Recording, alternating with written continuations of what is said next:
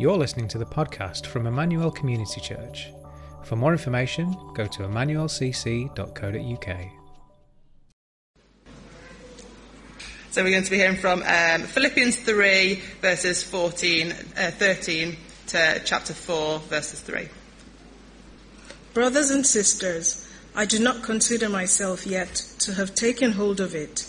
But one thing I do, forgetting what is behind and straining towards what is ahead, I press on toward the goal to win the prize for which God has called me heavenward in Christ Jesus. All of us then who are mature should take such a view of things. And if on some point you think differently, that too God will make clear to you. Only let us live up to what we have already attained.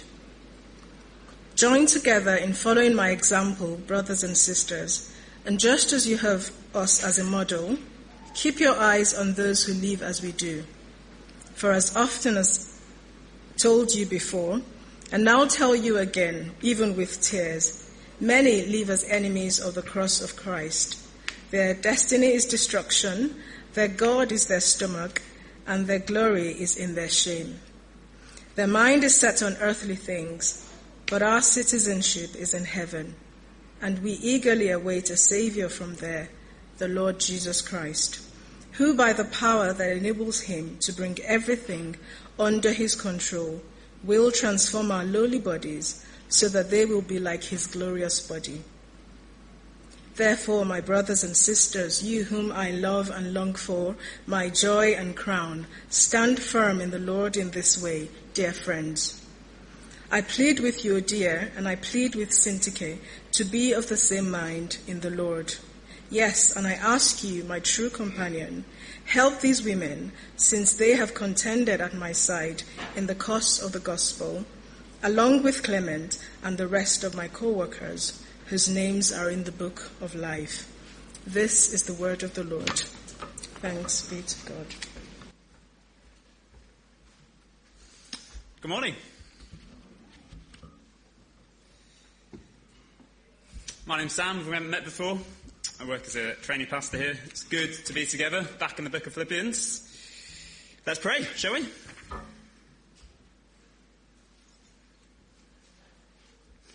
Our gracious Father, we praise you, Lord, for the privilege of gathering together as your people today.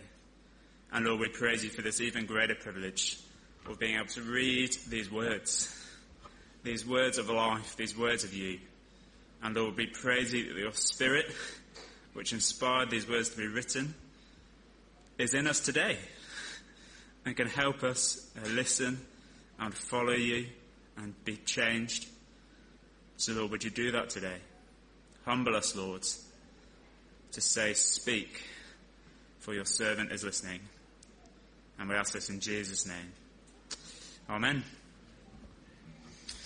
Amen. Do you have that Philippians 3 and the first bit of 4 open in front of you? Well, something I'm excited for this summer is that the Olympics are happening. Hooray! I was pretty gutted last summer. Lots of stuff was cancelled. And I think for me and for Anna, the Olympics is the pinnacle, right? Whatever sport, really, other than dressage, I'm pretty happy to sit down to and watch. And what's guaranteed in the interview with the athletes or their horses is that they speak about their goal. They've trained so hard, they've sacrificed so much. And to be honest, I don't have that much sympathy. They're like professional sports people, so come on, get over yourselves. But they say they've sacrificed so much, they've trained so hard to reach their goal. This prize, this gold medal that they're going for, that is what they've focused on. Through the dark and cold mornings and evenings, they would have trained and hit the gym and ran and swam and sailed and even rode horses. That is what they've trained towards. The goal, the prize. I enjoy a bit of running myself, but my running is often pretty aimless. I have no Olympics to train for. So, I might go out and go for a run if I want, or if Anna tells me I need to go and blow off some steam. But if it rains, or the Euros is on the telly, or I've eaten a big dinner, I just can't be bothered. So I won't.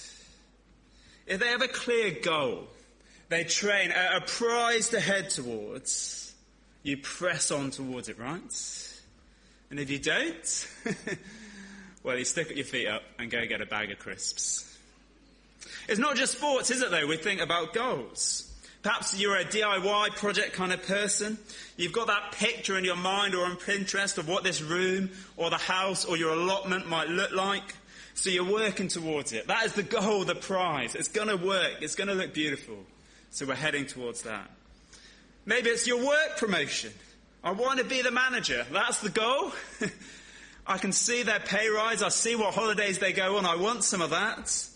So I'm putting in the hard work now. I'm knuckling my head down so I might get it. Or maybe some of you, it's the retirement. That's the goal, the prize. Not having to go into work anymore. Get the golf clubs out. More time for the grandkids. Learn how to paint properly. The goal and the prize we work towards. I don't know about you, but without goals, something to aim for, we can struggle, right? Sometimes we just drift. Or we can feel like our life lacks some purpose. We all are people with goals. I wonder what yours are. Whether they're good. Whether if you tick them off, they will deliver for you in the way you hope they might. But what about the Christian? What's their goal? What is the Christian meant to get in the Christian gym towards, to work out their spiritual life, to head towards? Well, Paul writes here in verse 13 and 14, that above all our earthly goals, there's a greater one prize that's even above the Olympic gold medal. And that is, the end of verse 14, to win the prize for which God has called me heavenwards in Christ Jesus, to be called heavenwards, to get to heaven with Jesus. That is the goal and the prize above all. So we're going to think about that this morning. Think about the goal and the prize. What does pressing on towards it mean?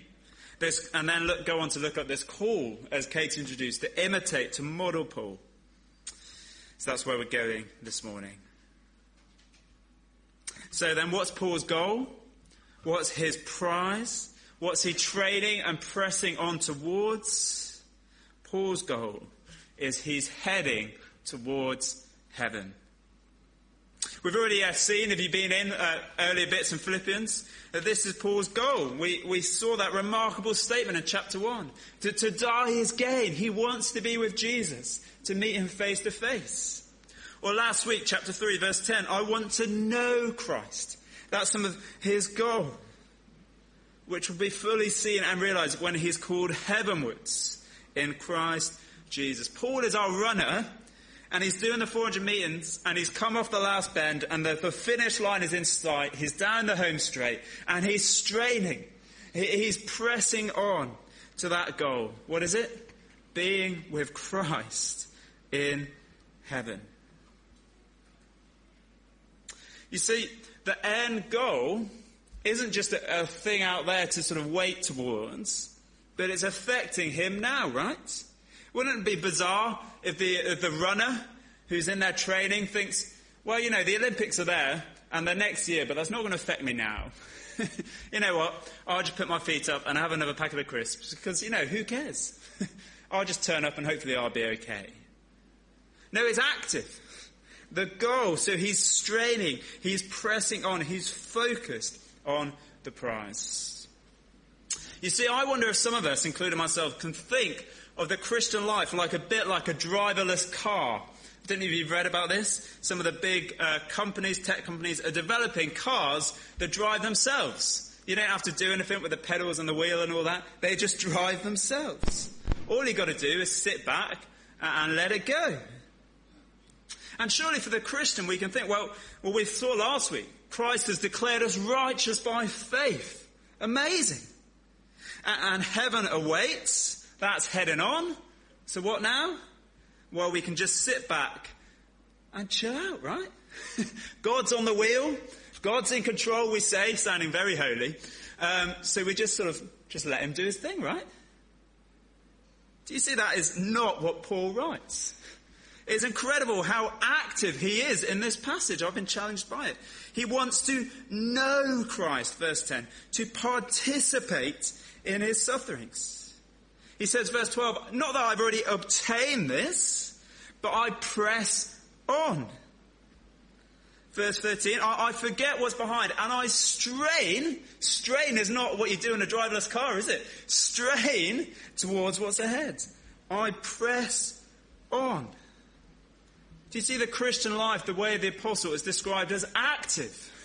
It's not passive. It's engaged. It's not sitting back. It's straining, not kicking back with your feet up and just waiting for heaven. No, it's a full steam ahead towards the prize. Well, what does it mean to press on? To press on towards heaven. It all sounds kind of sort of Christian language, doesn't it? What does that mean? Let me suggest three things. One, we press on in holiness. Right, you see, if heaven's the goal, and that will be a place when we're holy like Jesus, now we press on to be ready. That's where we're heading, so we're pressing on in that direction. The end goal is that we'll be like Jesus without sin. So now we press on seeking to change, to fight sin, to be more like him. Press on in holiness, press on in knowing God. Right, isn't this exciting? In heaven, we'll see Jesus face to face. Isn't that exciting? We'll know him and experience him fully. Now, do we have that? No. But it's not like we can't grow in knowing him. Paul said that in verse 10, I want to know him, to know the power of his resurrection, to know something of his presence, and to grow in our knowledge and our love of him. How do we get ready? We press on in knowing him. Press on in holiness, in knowing him. Thirdly, press on in our witness. You see, if eternity is real, and I firmly believe it is, there's a desire to invite people to join in trusting Jesus and be saved. It's kind of like, you're training for the run. The Olympics is there, guys. So you're saying to your fellow training squads, come on, let's be part of it. You're saying to the people around it, it's incredible when we get to the gold medal, come on, let's head towards it. We're encouraging others. People from tribes and tongues and languages, our neighbours and families and people around us, to come and join, to trust in Jesus and meet him face to face. We press on. The Christian life isn't passive, is it? It isn't Jesus forgive me and heaven awaits and what do I do now? Well, I put my feet up. No. Christ has saved us to be his people. A people that change. A people that know him more and enjoy him. A people that witness to him, to the world around us. A people that should become more like him and show his beauty and grace to those around us. So Paul lives this life. What is his goal? Well, it's heavenwards. And now he presses on. And verse 15 onwards, he calls the church in Philippi and us today to be like him. Do you see that, verse 15? All of us then who are mature should take the same point of view of things. Take such a view of things. That is to have the same mindset, to think the same way. What's that way? Well, it's what he's just been talking about. To press on towards the goal. And verse 17, what's the call? Join together in following Paul's example. And just as he has us, him, and Tim and the other guys as a model, keep your eyes on those who live as we do. That's what we've been thinking about. Paul said this is what he's about. The goal's there. I'm pressing on. Heaven's real. Let's head towards there. Follow my example. And let me just give a quick word of caution. It would be easy for me, as the Christian preacher, to say, well, you've all got to be like me. Paul called the church to be like him, so you've got to be like me. Let me give a slight caveat. There might be some of that's true, but not in the same way. First, Paul and the apostles are a pretty unique kind of bunch. None of us can say, have I not seen the Lord? Paul said that. I can't tick that box. Or imitate me as I imitate Christ. These apostles, these founding folk are this unique bunch. And it's sad that some leaders can have this view that they've got to be seen like an apostle. Of course, yes, we should respect our leaders and listen to them. But their word is not God's word.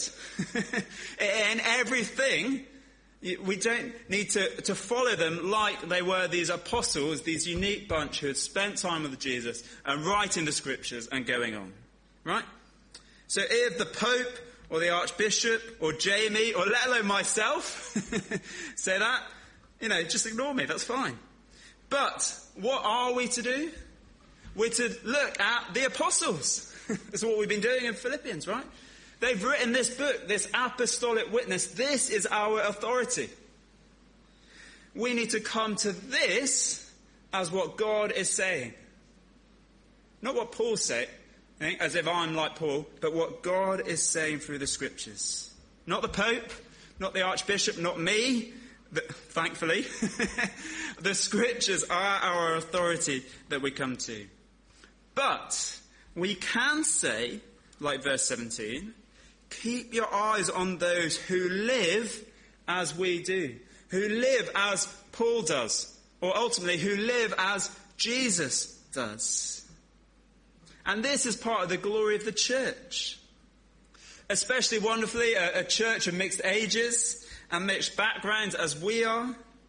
We have one another to encourage us in this journey, to model what it looks like to live like Paul and ultimately like Jesus.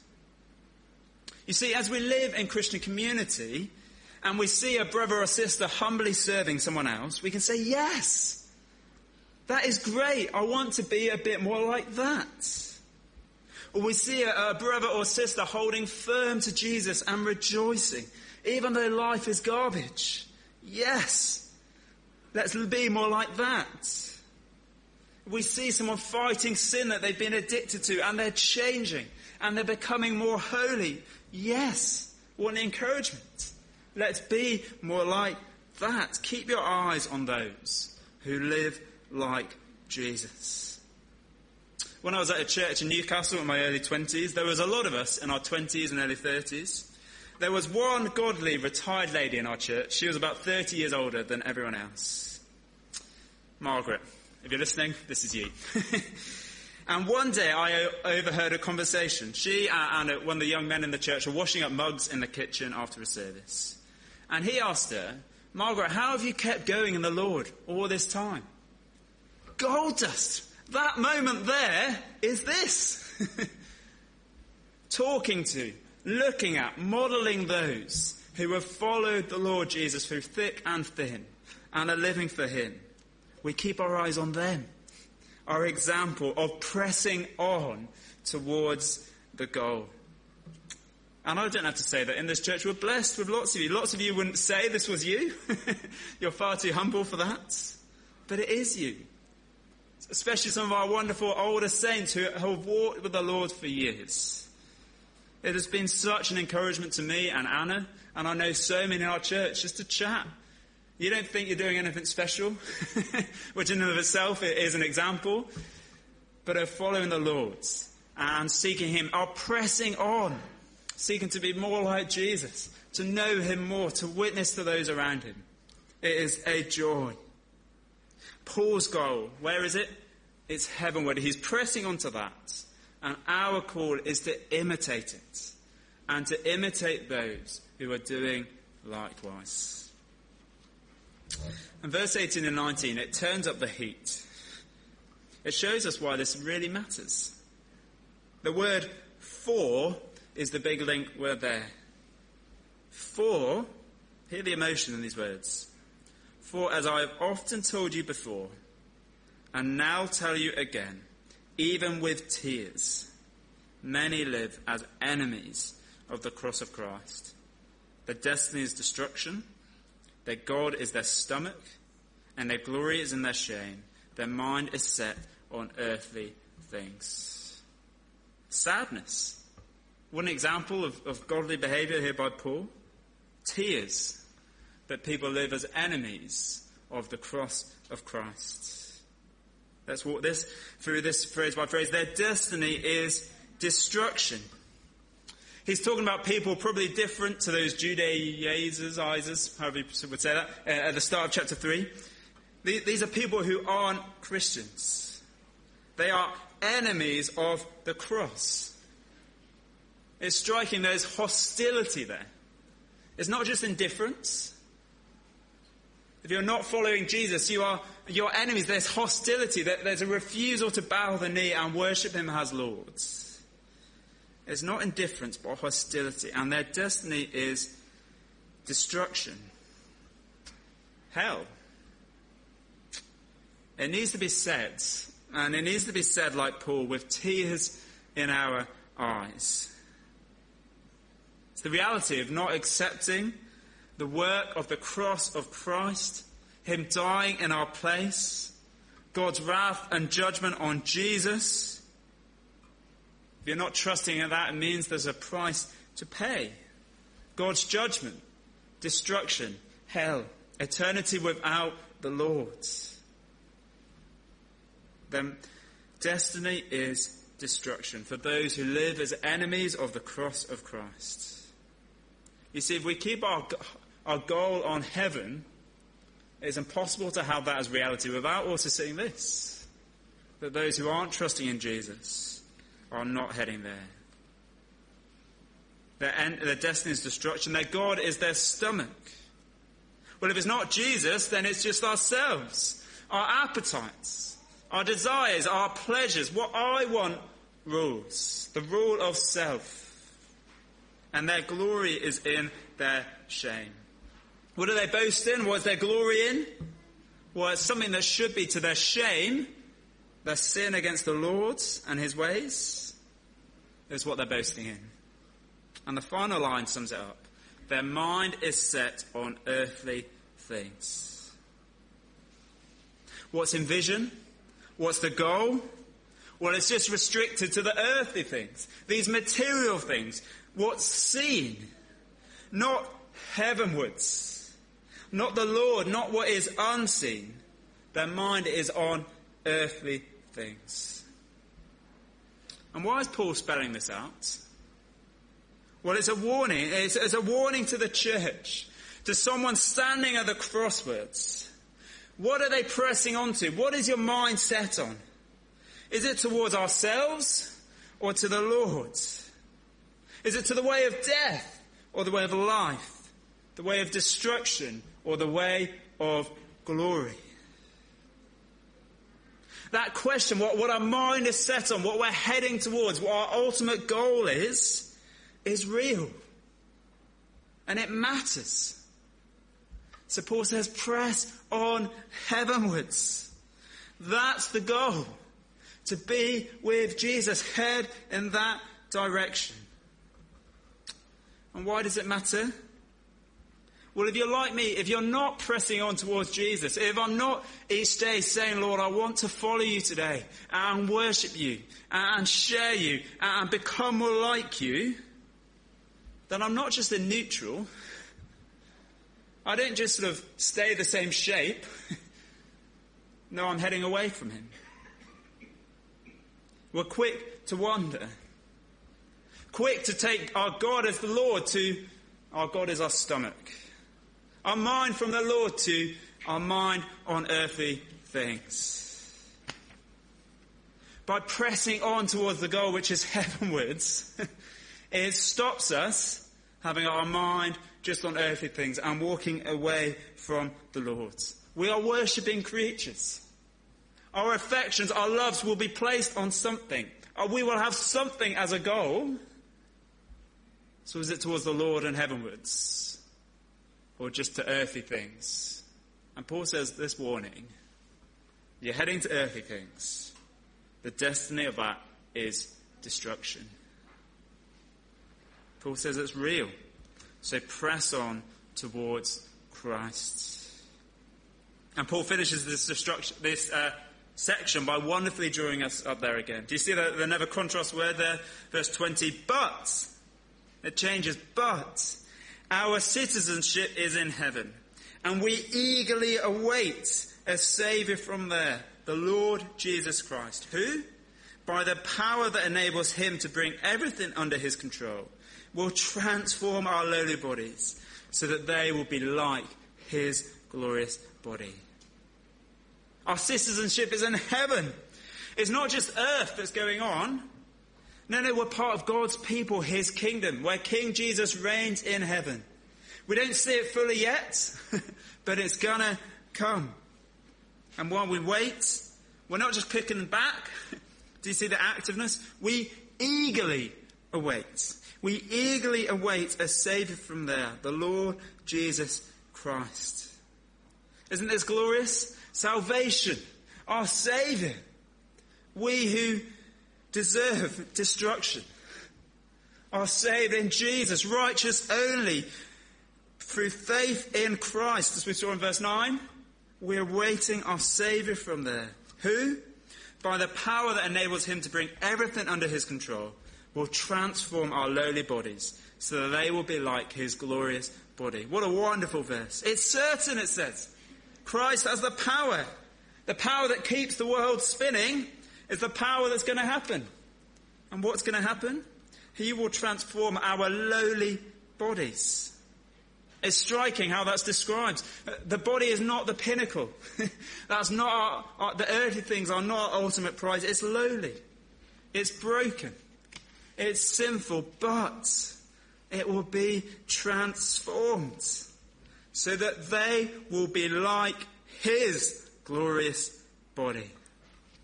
Like Jesus. His body of perfection, of sinlessness, that won't break or age. Paul is saying, look what's to come. Eagerly await it. Isn't it glorious? So press on now towards the goal. It's easy to think or be distracted, but what we see and can feel and can taste is it. It's easy to have our mind set on earthly things, right? But Paul gets that. So he says, look up. Await is real. Jesus is going to return. He's going to transform our bodies and call us heavenwards. So look to that. That's the goal.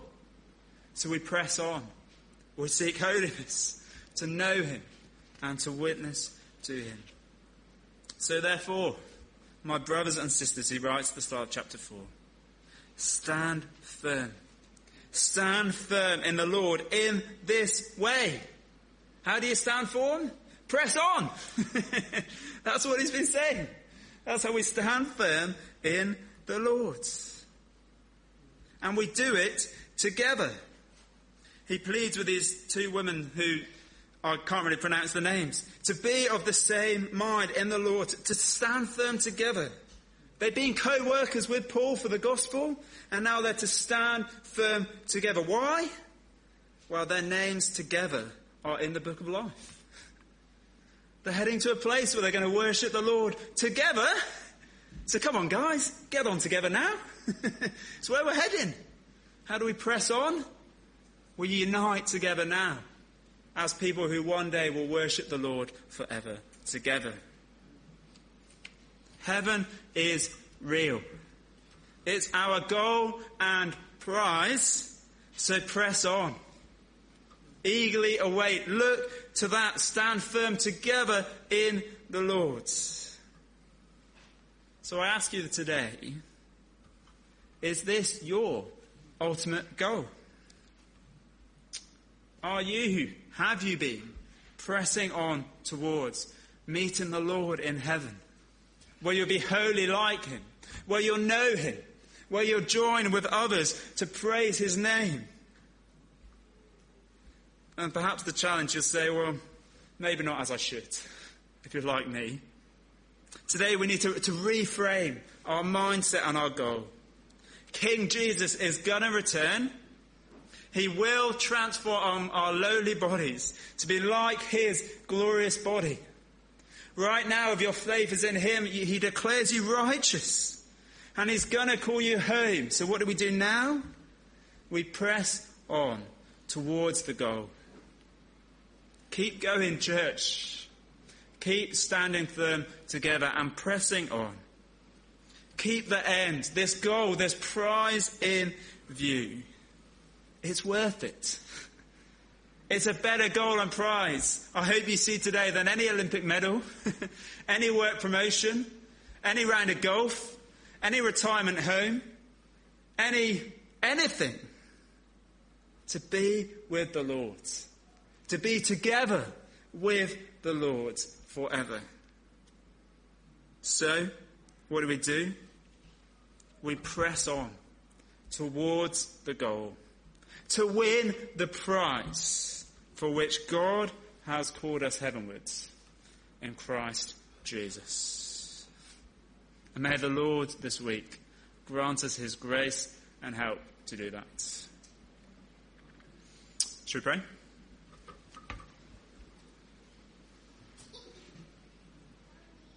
Oh Lord, we are amazed that you would declare someone like us righteous, part of your family, citizens of heaven, and that you're going to come back to transform our bodies to be like you, to call us heavenwards. Oh Father, we praise you from your grace, sparing us destruction, to live in eternity with you. And Father, for us now here, help us to press on. Help us to set our mind on things in heaven, not just here on earth. Help us to stand firm together, to encourage one another, to be examples to each other of what it looks like to press on towards the Lord. And Lord, we praise you for your grace. We praise you for the power of your Spirit, which enables us to change, which enables us to live like you, and which enables us to keep this goal, this vision in mind. Lord, help us by your grace to press on to this goal, to win the prize for which God has called us heavenwards in Christ Jesus. Amen.